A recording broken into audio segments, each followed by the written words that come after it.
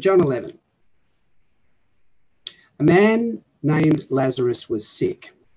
He was from Bethany, the village where Mary and her sister Martha lived.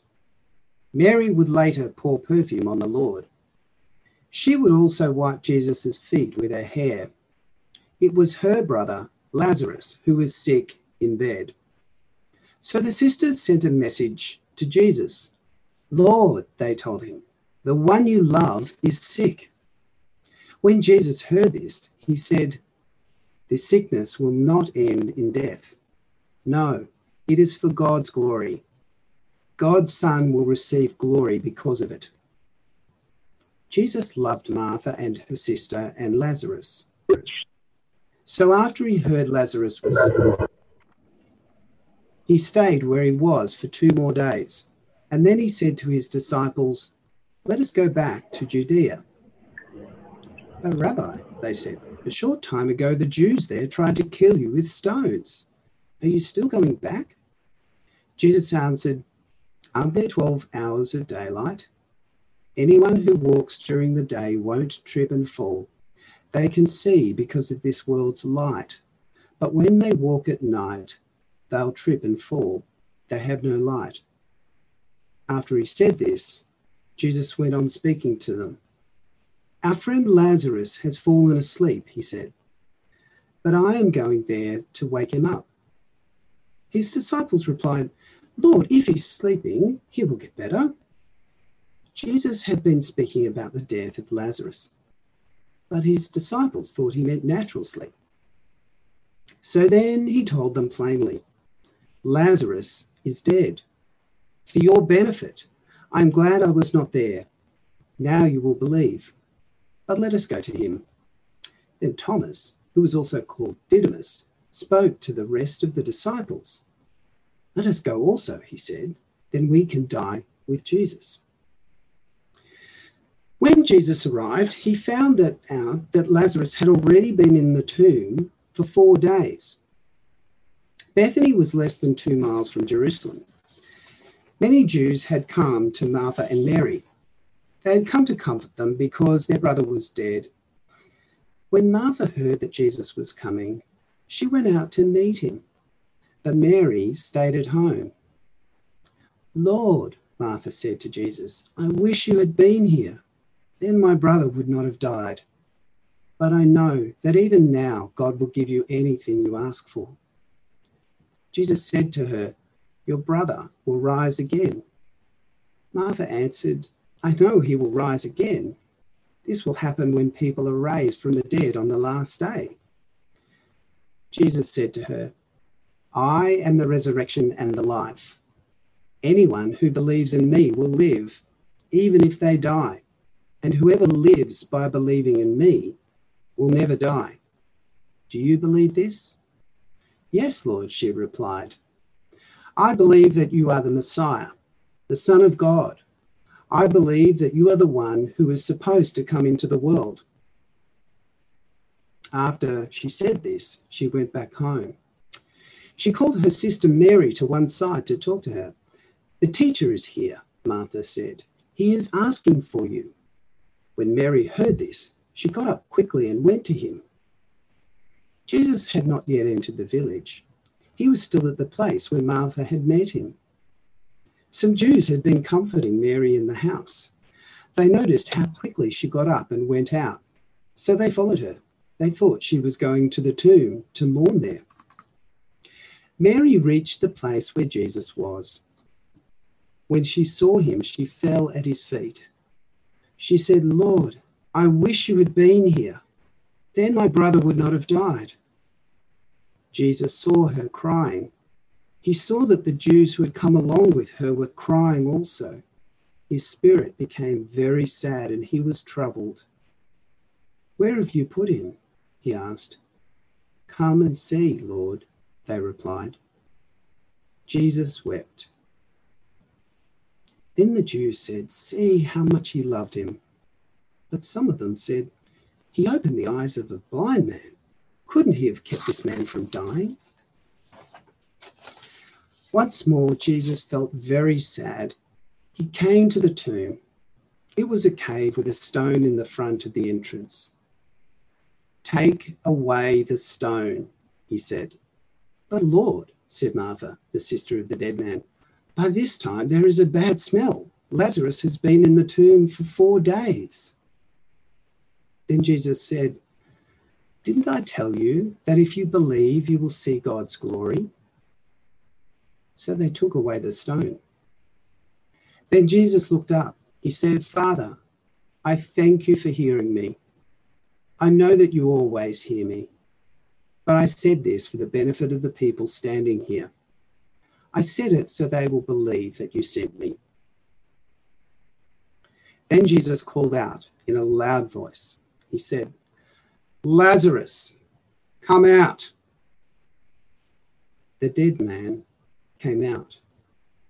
His hands and feet were wrapped with strips of linen.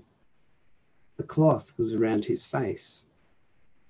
Jesus said to them, "Take off the clothes he was buried in and let him go." Many of the Jews who had come to visit Mary saw what Jesus did, so they believed in him. But some of them went to the Pharisees. They told the Pharisees what Jesus had done. Then the chief priests and the Pharisees called a meeting of the Sanhedrin. "What can we do?" they asked. "This man is performing many signs. If we let him keep on doing this, everyone will believe in him. Then the Romans will come. They will take away our temple and our nation." One of the Jewish leaders spoke up. His name was Caiaphas.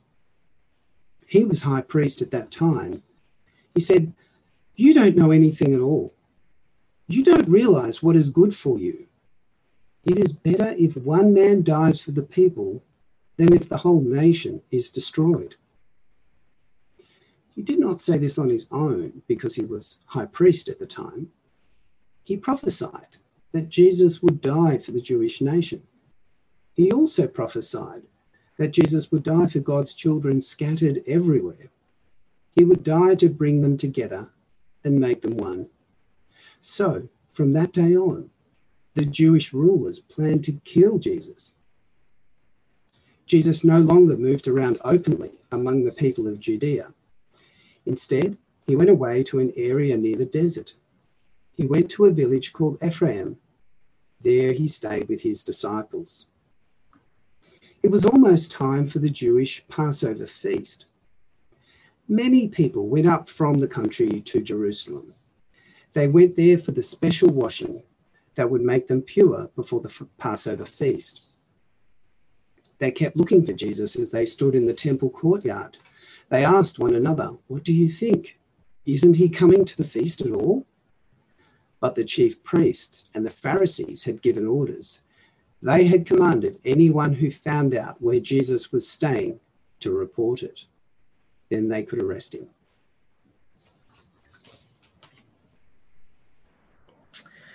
Well, an ongoing project for some of my family this year has been to watch all of the Marvel movies in order. And in every movie, we're presented with a new problem of global, even universal proportions that the superheroes need to fix before it gets out of hand and destroys the lives of ordinary people. Whenever humanity is threatened, well, it's very tense because people like you and me, we can't fight aliens or robots or monsters. We've got to take cover and hope that Captain America or Captain Marvel or whoever the superhero is going to turn up and save them. In the movie Iron Man 2, a huge army of hammer droids are released and they come down and surround a crowd of people and everyone starts to run away. But right in the middle of the crowd is a small child standing still, transfixed. And he's wearing an Iron Man costume, you know, the kind that you pick up at Kmart.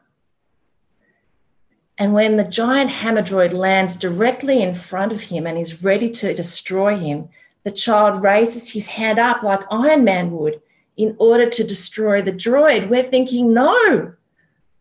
But then the droid is blown away And as the camera pulls back, we realise that standing right behind the small child is the real Iron Man, and his own arm is outstretched. He has come to the rescue and destroyed the droid. Good job, kid, he says, and then he flies off. And look, there's a lot I could say about that scene, but the one thing I wanted to point out about it is that when the threat of the droids is upon him, this kid's faith in Iron Man proves true. He really believes in him, and Iron Man really delivers. And I think, if I dare say, that this is the kind of faith that Jesus is calling us to in John chapter 11. In verse 25, he says to Martha, I am the resurrection and the life. The one who believes in me will live even though they die, and whoever lives by believing in me will never die. Do you believe this? I'm going to read it again. I am the resurrection and the life. The one who believes in me will live even though they die, and whoever lives by believing in me will never die. Do you believe this? Being a Christian is to trust in a person, Jesus of Nazareth, the Son of God, with your whole life, right now in this messy, messy world, and for your life to come.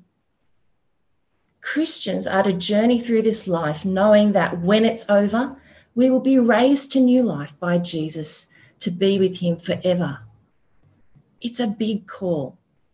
And at the heart of chapter 11 in John, there's this extraordinary miracle when Jesus raises Lazarus from the dead. Like all the miracles in John's gospel, it operates as a sign for us of something bigger. It's the visual proof that the words Jesus has spoken about himself are true. He can bring life to us now, and he will raise us from death in the future to new life forever. With this miracle, he promises it. And so he says to Martha, and we can hear him ask us to, do you believe this? And will you entrust yourself to me? It sounds sort of simple, but I think it's easier said than done, especially when life is difficult and we may find ourselves reluctant or doubting. Now, I do not need to tell anyone here how disappointing life can be. I reckon 10 times in the past week, I've said myself or heard someone else say, gee, 2020 has been a really hard year. Globally, there have been over 1.3 million deaths from COVID so far. Do you remember the bushfires? They're like a distant memory, aren't they, because of COVID? But the trauma of that last bushfire season continues to affect many people and towns in Australia. And each and every person here on Zoom today has had their own unique share of sorrows and pain to bear this year. Some of us have been grieving or worried about loved ones. Some of us are sick. Some of us have never felt so lonely or less in control of our lives than we have this year. Some of our closest relationships have been strained, even to breaking point. We all have unmet desires and lost opportunities troubling our hearts and minds. 2020 is not what we expected or hoped for. And maybe like me, sometimes you've wondered, where is God in all of this? What is he doing? Can I keep trusting him? In this story that we read, Martha, Mary, and Lazarus were also in a confusing, painful mess. Lazarus was very sick, and Jesus wasn't nearby. He was a couple of days away, but still they send for him. They know he can heal Lazarus. They've seen it before, and moreover, they were not strangers reaching out to Jesus. They were his close friends. You might know the story in Luke's gospel where Jesus is hanging out in their home. Martha's making all the food and Mary's sitting at Jesus' feet, listening to him teach. And here in this passage, several times we're reminded that Jesus loved them. In verse 3, the sisters send word to Jesus, Lord, the one you love is sick. In verse 5, now Jesus loved Martha and her sister and Lazarus. And in verse 36, the Jews say, see how he loved him. So surely Jesus will help these people. But things don't work out as the sisters imagine, because Jesus doesn't rush back and heal Lazarus before he dies. He doesn't even heal him from a distance. And we know he can do that. We saw back in John 4, Jesus just says the word and the son of the official is healed. No, in this story, Jesus seems to stall, doesn't he? And when he gets to Bethany, it's been 4 days since they prepared Lazarus' body and laid him in the tomb. He is really dead. And when Jesus finally arrives, both the sisters say the exact same thing to him. Did you notice? It's exactly the same. Lord, in verse 21, Martha says to Jesus, Lord, if you had been here, my brother would not have died. In verse 32, when Mary saw him, she fell at his feet and said, Lord, if you had been here, my brother would not have died. They have faith in him. They call him Lord, but they don't understand. Why weren't you here? You didn't act like we thought you would.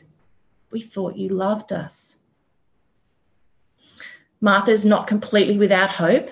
Straight afterwards, she says, but I know that even now God will give you whatever you ask. But she doesn't seem too sure about what Jesus will ask or do now. Well, do you know how that feels, to pray to God to intervene in a particular way and then be disappointed? What's going on? Can Jesus be trusted? Can we really put our lives into his hands? As we look at this story, I want to show you that the answer is yes. There are many good reasons here to keep trusting in Jesus. Firstly, because Jesus does love his friends and he knows them well. Mary and Martha may say the exact same thing to him, but he responds really differently to each of them. With Martha, he has kind of a theological dialogue. She needs to talk it out. Jesus says, your brother will rise again, in verse 23. And she says, I know he will rise in the resurrection at the last day. She's trying to trust Jesus still, but she doesn't dare to hope in him too much now. Instead, she turns to her good theology, her belief in the resurrection of the dead on the last days. She's got the right ideas in her head, but her heart is doubting Jesus. Her hope is becoming theoretical and remote. But it doesn't have to be. She has Jesus right in front of her, and he takes the time to listen and reassure her. And he gently challenges her, building her faith back up. I am the resurrection and the life, he says. Do you believe this? Do you believe eternal life and resurrection are not just lofty ideas or wishful thinking? They are real and realized in him. Jesus doesn't just preach it or prophesy about it. He promises that he will make it happen. And Martha responds, yes, Lord, I believe that you are the Messiah, the Son of God who has come into the world. I don't think she's 100% sure what Jesus is about to do, but she's back to placing all her bets on him, whatever happens next. And that's what faith looks like. In all the uncertainty, she's sticking with him. And so then she goes to get Mary so that Jesus can reassure her too. But when it comes to Mary, it's a different story. In verse 33, Jesus sees her weeping, and the Jews who had come along with her also weeping, and he was deeply moved in spirit and troubled. There is no discussion now with Mary. Where have you laid him? He asked. Come and see, Lord, they replied. And verse 35, Jesus wept. Mary is so distressed, and so Jesus grieves with her, because death is awful, and the death of a loved one is devastating. Jesus enters into the grief even though he knows what he's about to do for Lazarus. He doesn't rebuke her. He doesn't say, don't you trust me? He doesn't rush in to fix things, but he's moved by her suffering and he cries with her too. And this is the sign of a trustworthy friend, isn't it? Someone who is willing to sit in the pain with us, even if they know better or can see the bigger picture. Whenever we're sad, compassion is a good gift to receive. And if we cry out to Jesus, we can be confident that he cares. In the Old Testament, Isaiah said that the Messiah would be a man of sorrows and acquainted with grief. It's an important part of Jesus' character. And he comes not just to empathize with our suffering, he comes to take suffering onto himself, experiencing it firsthand: rejection, abuse, slander, loneliness, and even death on a cross for our sake. Well, he loves us and he's compassionate, but is he reliable? Can we trust Jesus when he's so late to the scene? Because I want to say we can, because what transpires in the story is that Jesus is actually completely in control of the situation. And it may look late to us, but his timing is perfect because he's deliberately late. If we go back to verse 4, when the message comes to him about Lazarus being ill, we see Jesus say, "This sickness will not end in death. No, it is for God's glory, so that God's Son may be glorified through it." So when he heard that Lazarus was sick, he stayed where he was 2 more days. It sounds like he thinks he'll recover. But then out of the blue, he says to the disciples, "Now let's go back to Judea." And they object. "No way, Jesus. We got away from there because people want to kill you." Jesus replies to them, "Our friend Lazarus has fallen asleep, but I'm going there to wake him up." "Okay," they say. "Well, if he's sleeping, then he'll probably feel better when he wakes up." They don't get it. And Jesus says to them plainly, "Lazarus is dead. And for your sake, I'm glad I was not there so that you might believe. But let's go to him." Jesus knows all that's going on, even from a distance. And it's in stark contrast to the disciples who are totally in the dark and misunderstanding him. It is dangerous to go back towards Judea, but that's not why Jesus stalls. He stalls because he doesn't intend to heal Lazarus. He wants to raise him from the dead instead. Why? So that we can believe in him, and so that he might glorify God by making it plain that he is God's Son, the resurrection and the life. And then he says God will glorify him too, the Son. And he'll do it by raising him up onto a cross to die for us, and then by raising him up in resurrection. And it's this death and resurrection that secures our life in Jesus. We can trust Jesus. He knows what's going on and he is in control. He's in control of what's happening in the small story in Bethany here, and he's in control of the dangerous mess unfolding around it in his own life. Because when the word of Lazarus being raised gets out, it makes the religious leaders decide finally, once and for all, that Jesus has to die. It's not that they don't believe that he did the miracle. They do believe it. They know he's performing miracles, but they refuse to believe that the claims he makes about himself, that he is the resurrection and the life, that he is God's Son, God in the flesh, they cannot accept it. It's blasphemy to their ears.